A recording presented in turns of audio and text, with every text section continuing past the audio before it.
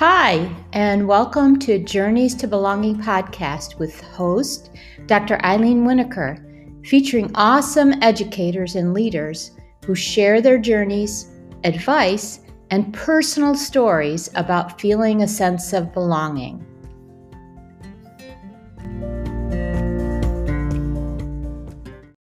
Hi, everybody, and welcome to another episode of Journeys to Belonging. On this episode, I have someone who I really recently heard about, actually on Stephen Hurley's Voice Ed Canada radio show in the morning that he plays live. For him, it's the morning, but for me, it's the afternoon. And I have heard Ramona Maharg's podcast and really loved it. And I was really excited because she asked me to be on. And so that will be out in the next couple of weeks, I think, or month. But I'm really excited. Ramona, welcome to my podcast. Eileen, thank you for having me. It's a thrill. We were talking before we hit record about how exciting it is to be on the other side of the microphone for a change. It's a different feeling, a little bit less out of my control, but I kind of like it. Good. I'm glad. Well, hopefully it won't be out of control. So that's a good thing. So I really didn't mention much about you. In fact, that I had just met you. So tell us a little bit more about what you do and maybe just a little bit about your podcast. Sure. I am a special education teacher and I teach in Ontario. I'm in the Southern Ontario region. So if you look on the map, very close to London, the town I teach in is called St. Thomas. If you're looking at the big map, if you're an American and you think about Detroit and you think about Buffalo and you draw a line, I'm probably right in the middle of those two places. So it's about 2 hours either way to go to those places. Cool. I started as a history and English teacher many years ago. I think I'm in my 26th year of teaching now. Started as history and English and then was given my pink slip because those were fun times too. And then they asked if I would come back and do special education in a congregated developmental classroom. And I had done a lot of work with students with autism and Down syndrome as a supply teacher before I got my permanent contract. And I said, sure, I'd be happy to do that. In fact, if they'd asked me to teach French, I probably would have done that, even though I don't speak French. I just wanted to work. So I got into a developmental classroom and I fell in love with that. So a couple times I've been department head, but that's not my gig. I like being with the kids. I like building those relationships. I love working with them on a long-term basis because I can have kids in my classroom from the age of 14 to 21. So, the possibility is there for me to teach a kid for 7 years. And the relationships you build and how you get to know those kids is something that you just don't get in any other teaching position. And I think that's one of the reasons I love it so much. And I love the joy the kids bring me every day with their smiles and their laughs and their accomplishments and even their failures. It's a great gig. And people sometimes are saying, oh, you must be a special person to do that. I'm not a special person. I just love teaching and I just love kids. And if you love that, it doesn't matter what you're teaching. That's so true. I'm so glad to hear that because we sometimes get this impression that certain, and I've been guilty of it also, that certain students are more difficult to teach or certain levels are more difficult to teach. And we sort of say, you must be doing something special.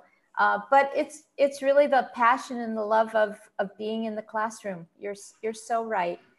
Ramona, the first question I ask my guests is if I say the word belonging or feeling a sense of belonging, what's the first thing that comes to mind? This is a tough question, and I'm glad you asked it first. And I've been listening to lots of your podcasts, and everybody has such a wonderful, amazing answer. I think for me, belonging is accepting who you are and accepting who everyone else is.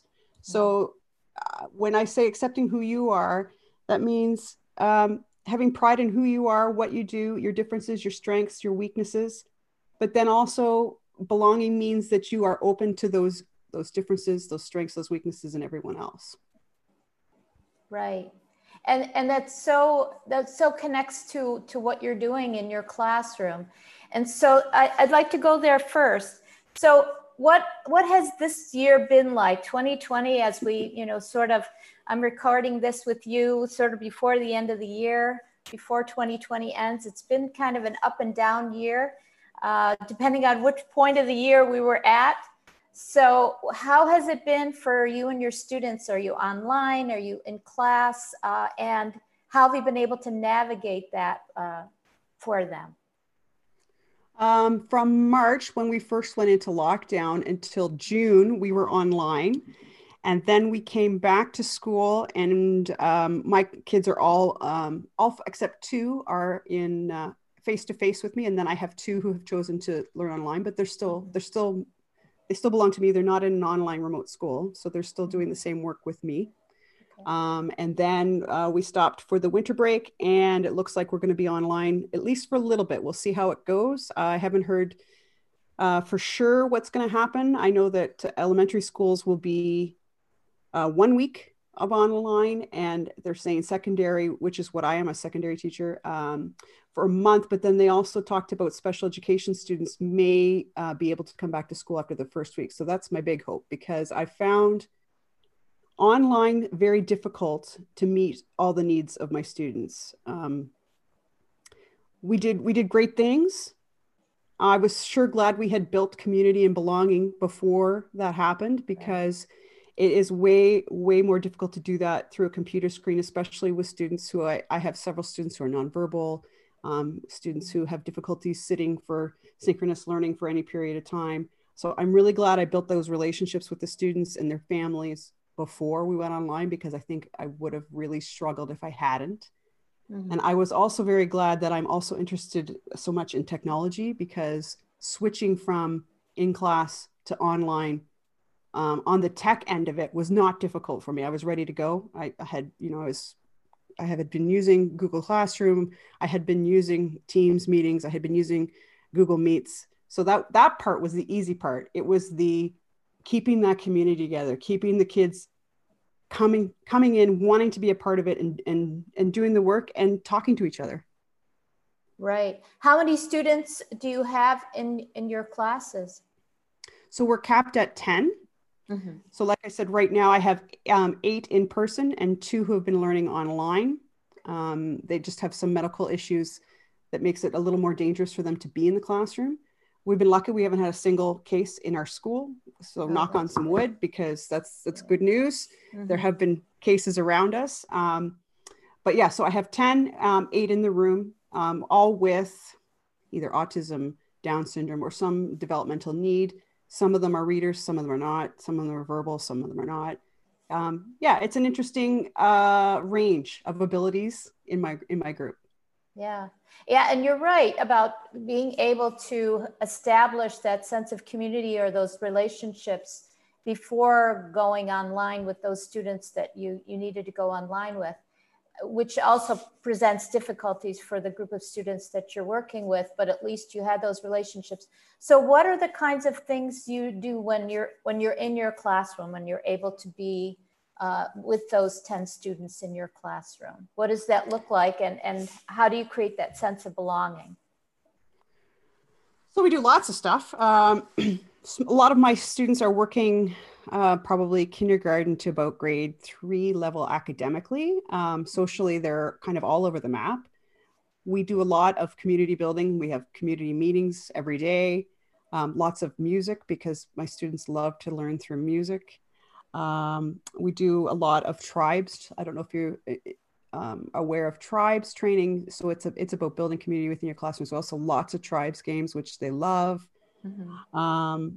I used to have flexible seating, which was the kids loved that. We had couches and rocking chairs and soft places to sit and quiet places to sit. And unfortunately, because of the protocols, we had to move those out, and we're back to desks. But that's what we got to do for now. So we're making that work. Yeah, so the kids are working on literacy and numeracy and social skills, a little bit of pre-vocational training, and just the skills they're going to need when they leave the school. Yeah. And you said you're at the high school level. So I'm curious, where do the students go once they're out of your program or out of the school, the regular K-12 program? So that's part of our knowing parents and getting to know the kids. It can be it's different for every student. Oh, interesting. Some, yeah. So some of our students will transition to the world of work, um, whether it's a volunteer position or whether it's a paid position. It might be one day a week. It might be several days a week. We've had students who love to work at animal shelters or will work in seniors' homes. Some of them have gotten jobs at places like fast food or grocery store stocking shelves. So some of my students are able to do that. Some of them are going to be at home, but going to day programs. So more socially driven day programs where they get to hang out with their peers. You know, they'll do fun things. They'll go on trips just like we would do, but a little less academically. And some of our students will be in group homes. So it will all depend on the student and on their family situation and what's going to best meet what they need. Right. And by the time you get them, I'm assuming that you have what they call IEPs or some program that you need to follow for each one, and each one will be specifically fit for their needs. So from that, based on the fact that they've been in the school system for a while, are you able to really see what direction they're going in and be able to guide them toward that by the time you see them in high school? Sometimes their path is fairly clear, and sometimes it's not, and sometimes it depends on what parents are looking for and how much support we can get for them out in the community. It's very, like I said, you know, like they say about kids with autism, if you know someone with autism, you know one person with autism. And if you know one of my students' futures, you know one of my students' futures. It's all different, and it's all geared to what their interests are, what they want to do, what they're able to do, or what we can help them learn to do so they can get to where they want. So some students, a big deal for them is to get their driver's license. And so we'll work on that for several years before they get their driver's license and try and help them build those skills. But it's all, you know, it's so student driven. So when people talk about personalized education, is that something that sort of speaks to you? Is that something, how do you interpret that? Because there are just so many different kinds of sometimes misunderstandings, but also in your case, I'd be curious to see, you know, to know what you think of personalized education. What does that look like for you in your classroom? Yeah, I like to say that I was doing differentiation before we had a name for it. That's true. I bet you were. Yes. So yeah, very much personalized. I mean, there's things that we do together, and we can pick a theme and use that theme to get at the different goals that the students would have on their own IEPs. So for one student, let's say we're talking about weather has been a big one this year. The kids are very excited about tornadoes and hurricanes and snowstorms. And so for some of them, that is the goal for them is to be able to recognize the weather and to know what to wear when we have different weather. Whereas for other students, the goal might be to create something about, for example, tornadoes. Maybe they want to create a video or to show their learning through creating a diorama or whatever it is. But whatever, it's the same theme, but they're all doing different things to show their learning. That's so interesting. So, you know, when teachers talk about personalized learning and differentiation, sometimes there's this focus on it's very difficult for them to do individual kinds of processing or individual kinds of planning, I guess, not the processing. But it sounds like you pull together what you can that benefits whatever the students are able to do, what they're able to do together or have similar interests about. And so you sort of build around those themes when it applies. But looks like you get to know your students really well. Do you have them for more than a school year, or do they change each year? It depends sort of on the student. It depends on what our numbers are like. Mm-hmm. Quite often I work with the students who academically would be at the lower end of our larger group. Right now we have 3 classrooms. Mm-hmm. We have had as many as 5. Wow. We also have a classroom where the students are very much working on work placements. So they're out in the community daily. And those students tend to be a little bit older and are able to ride the bus independently and go to those work placements. So it kind of depends on the development of the student. I've had students who I've had all 7 years with me, and I've also had students who, you know, they've outgrown me. It's time for them to move on, and then they're moved to a different classroom where they start to learn different skills that they're going to need to move forward. And as sad as I am to lose one of my ducklings, it is very, very gratifying to see them fly. I bet it is. Do you follow their progression afterwards? Do you kind of keep an eye on, are you able to keep tabs or keep an eye on or hear about them afterwards, how they're doing? Quite a few. So when they're still in the building, of course, it's easy to check in with them and how you doing in the halls and stuff like that. But once they graduate, quite often they'll want to friend me. And they always want to friend me on Facebook or Twitter. While they're in my class, and I say to them, nope, not while you're my student. That's just not appropriate. Right. But when you graduate, if you want to stay in touch with me, I will happily friend you on my social media. And so quite a few of them I see on Facebook. They share what they're doing. It's wonderful to see them. I have a young lady who is working for a church in Winnipeg, doing wonderful things in the community, lots of social justice. I have a student who is working for the city in Parks and Recreation. So I get, you know, if you go to the arena, I quite often will see him or see him around town. Nice. So it's nice that I can still see them in the community, but it is also great to have social media and they kind of keep me updated on what they're doing. And it's sometimes great. And it sometimes makes me feel quite old because I have some of them in their 30s. And I actually taught the child of a former student last year as well, which also made me feel rather ancient.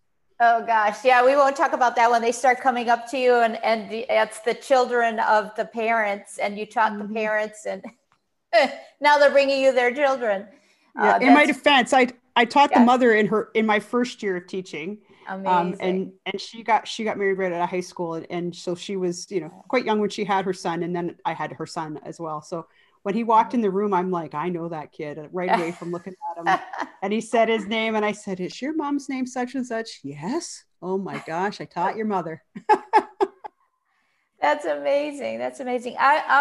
Ramona, I want to go back to something that you mentioned earlier on. For those who aren't familiar with tribes, could you sort of describe what you do or the kinds of things that are expected, the training that's involved and so forth, what that looks like in your classroom? So tribes is, I believe, a worldwide phenomenon. There's lots of training materials, there's books, they have a wonderful website that you can go to. Our board is very supportive of tribes. And so it's a 2-day training for teachers that our board has supported, and you go and you learn about why we're doing it and the different, you play a lot of the different games. So you get a feel for them and you look at how it develops. Now, my students quite often don't get to that upper level in tribes. But the games are still so valuable for building the community in the game. So it'll be stuff like first thing in the morning, we'll play a game. I'm just trying to think one of their favorites is This Is a Scarf. And so I'll hold up a scarf and I'll say, this is a scarf, but it's not really a scarf. And then they have to use their imagination and turn the scarf into whatever. So it might be, they throw the scarf and it's a baseball, or it might be they swish it and the scarf is the wind, or whatever they can come up with. And they pass it to the next person and say the same thing. This is a baseball, but it's not really a baseball. It's a hockey stick, and they'll do the hockey stick with it and pass it on. So there are games like that. They're very fun, but they're also working on social skills. They're working on communication skills. They're working on getting to know each other better, because quite often they'll pick something that, of course, is important to them. And you get to know students quite well by the different things that they pick. So if they pick a hockey stick, oh, did you see the game last night? You know, are you a Leafs fan? Poor thing if you're a Leafs fan, but are you not a good year, huh? It's never a good year for the Leafs, unfortunately. And so the games like that they're very simple games, or they can be more complicated games. They can be suited to younger children or older children, but every once in a while there's a student who takes a little longer because they're shyer to buy in, but sooner or later they all want to be a part of that game. And the learning that you get from that and the community that you get for that is quite amazing. So I would very highly recommend checking out the tribe's website. If you can find some training, great. But even just reading the book, finding the games to play, that's a great start. Yeah, that's really interesting. I wrote that down so that in the show notes, I'll be sure to add that website and the information that you mentioned. And so, and I imagine that it also increases their ability to listen well, because they're sitting and imagining the stories along with the other students as they talk about what they've imagined this object to be. And what's nice about it, I'm thinking about the times that we were asked to sort of bring an object from home and describe it or say why it's important. But this is a wonderful way because, you know, sometimes parents don't want you bringing things into school or taking them out of the home. And so this is a wonderful way to imagine it. You don't need to bring the object in, you just need to imagine the object. So, so that's really, yeah, go ahead. Another great game too that works on working memory is there's a couple different games that do this, but it's where they have to build. So for example, it will be, I think it's called Show Me Your Motion. And so the kids have to do, let's say maybe clap their hands. And then the next person has to clap their hands and come up with another motion. Clap your hands, tap your head. And then the third one has to do all three. Clap your hands, tap your head, stomp your feet. And by the time you go around the room, of course, trying to remember, and the EA, my educational assistants are into, yeah, like you could have 10 or 15. And of course, I always quite often make myself the last person because then when I make a mistake, we can laugh, and I'm modeling that it's okay to not do it perfectly right, that the fun is in the play. But that's a great game as well. Yeah. Yeah. That whole idea of making a mistake or failing at something must be really, well, it's important to every student and every learner, even adults, but especially for your learners, because my nephew is now 22, and he was diagnosed at age 4 with fetal alcohol syndrome and the delays and different problems that go along with that. And it's very frustrating for him because he knows when there are things that he can't do that others are doing, especially as he, grew older and was in high school. And then, now he's in a special program at Georgia Tech in college. So for them, the idea that it's okay, even people who don't outwardly have problems, and my teacher can make mistakes and it's still okay. Yeah. And to not lose your cool about it. Okay, I made a mistake. I'll try again. Or tomorrow I'll do it better. I love what you mentioned about going to Georgia Tech, because that was one of the pathways that I forgot to mention, is that some of my students do go on to college. There are college programs now that focus on integrating students and giving them lots of support and looking at work placement for them in most of the community colleges in our province. So several of my students have done that as well and been very successful. Yeah, those are amazing programs. I've seen, this is his 3rd year, I think, in the program.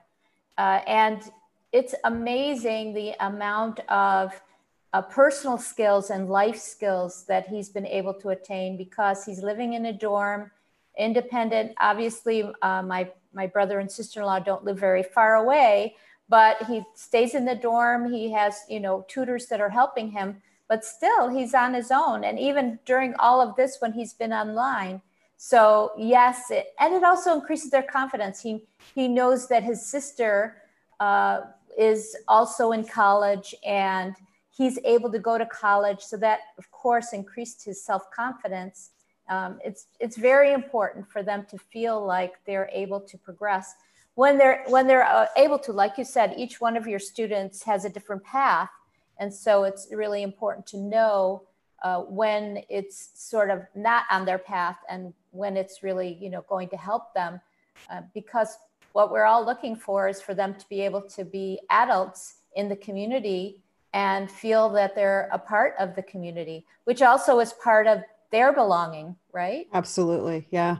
And that's one of the things I love about those college programs too, is they are just like every other student in those dorms. They're making relationships with all of their peers. They're in the same classes with their peers. They just have a little extra help on the side.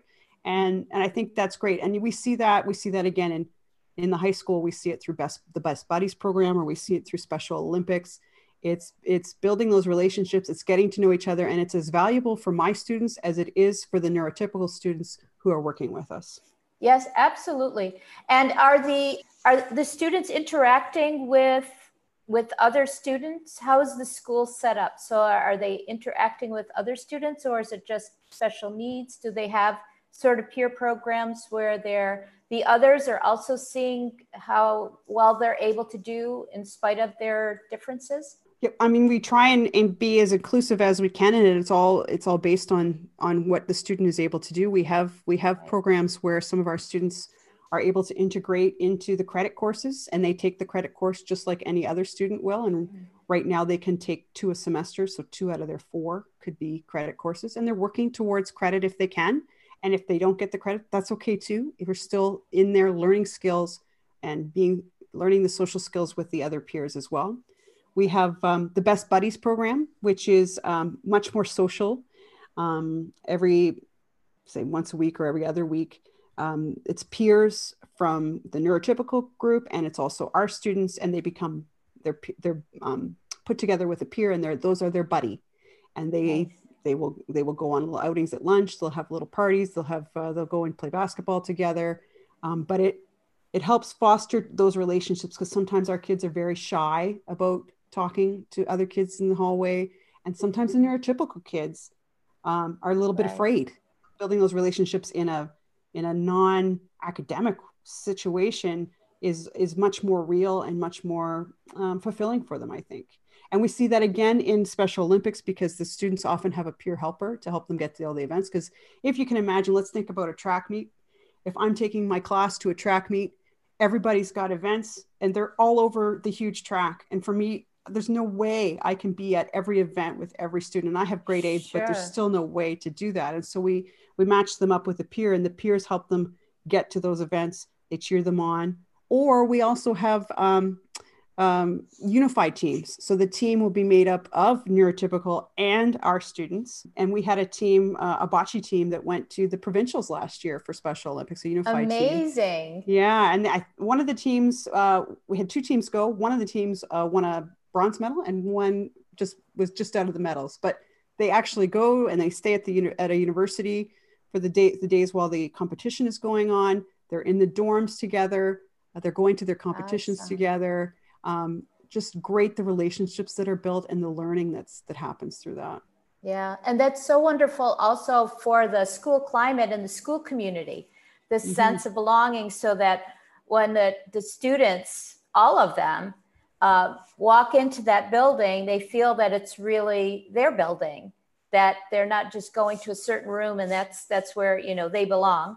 But that the whole school is a welcoming place and a safe place for them. And that's so important to belonging. I wanted to just go back and ask you a little bit about your podcast. I'm curious about how it got started. Tell us a little bit about what it's called and the idea behind it. And then when you started it, just a little bit about it, because I like the sort of idea about it. It's a bit different than many podcasts.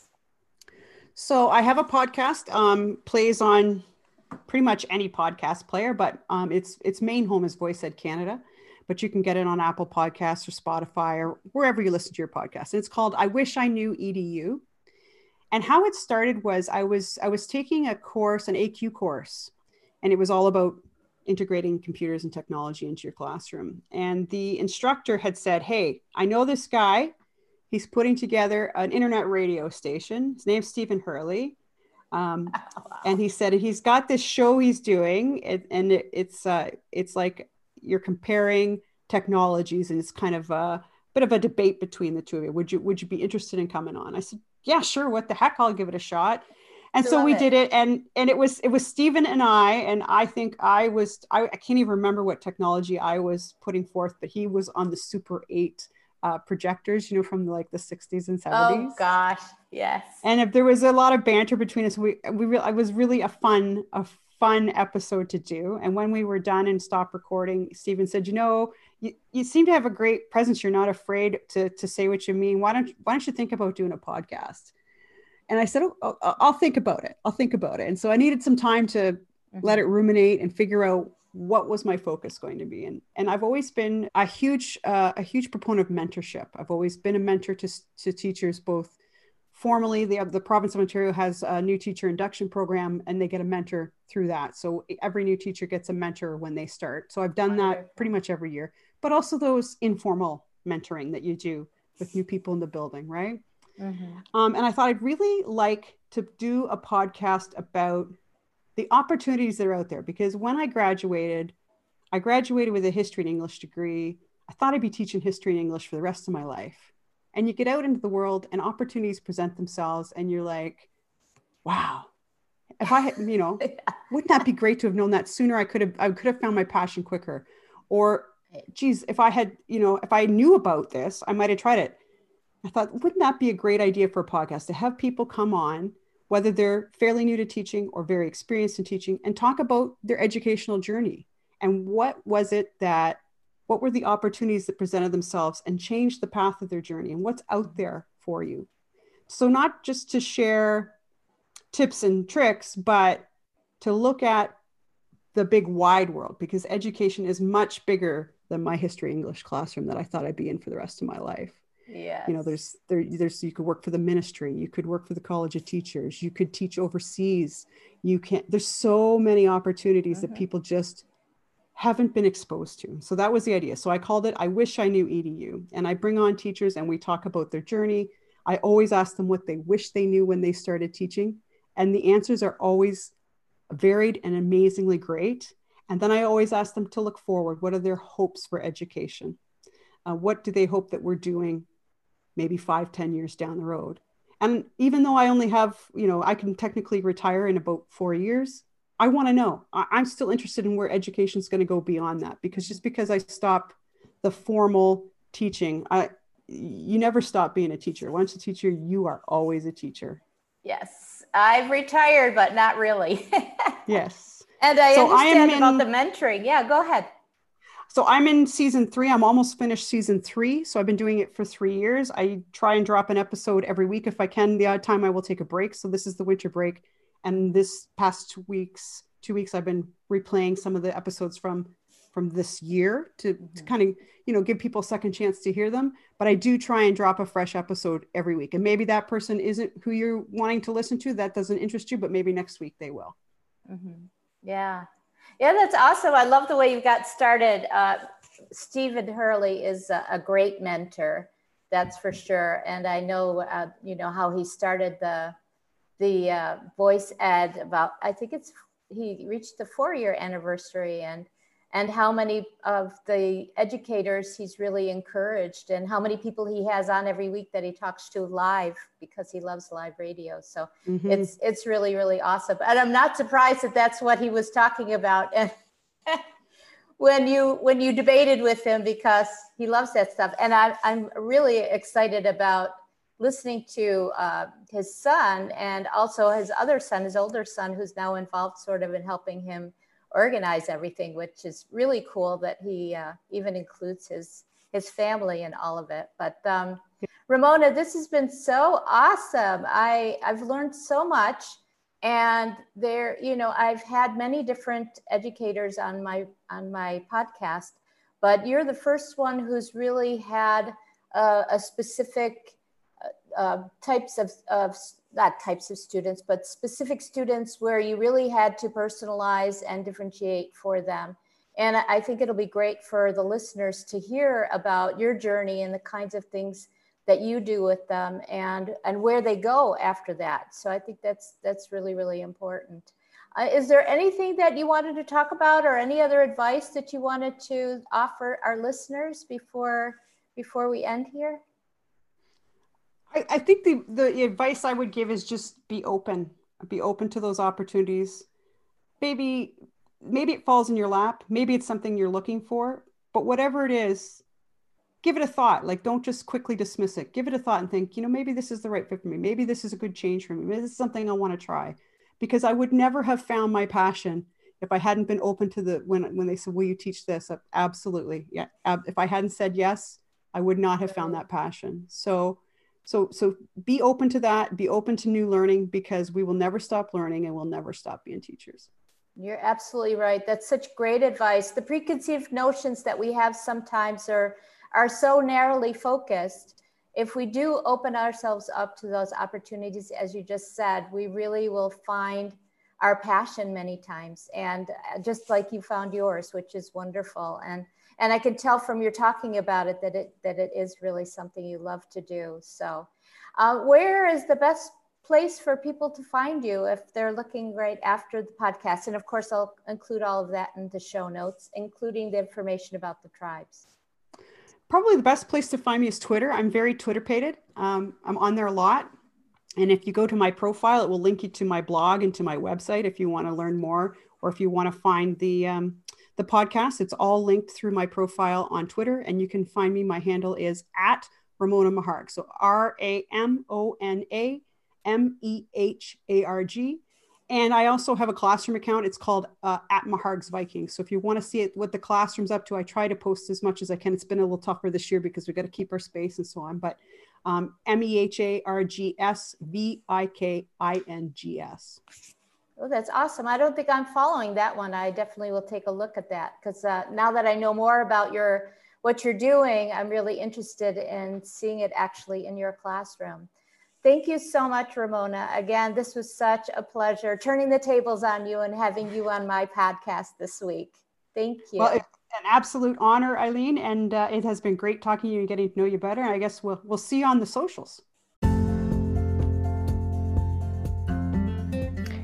Thank you for listening to today's episode. If you're inspired by what you heard, be sure to subscribe wherever you listen to podcasts. For more information about belonging, check my website, Journeys to Belonging, that's Journeys2 Belonging.webstarts.com. See you next week.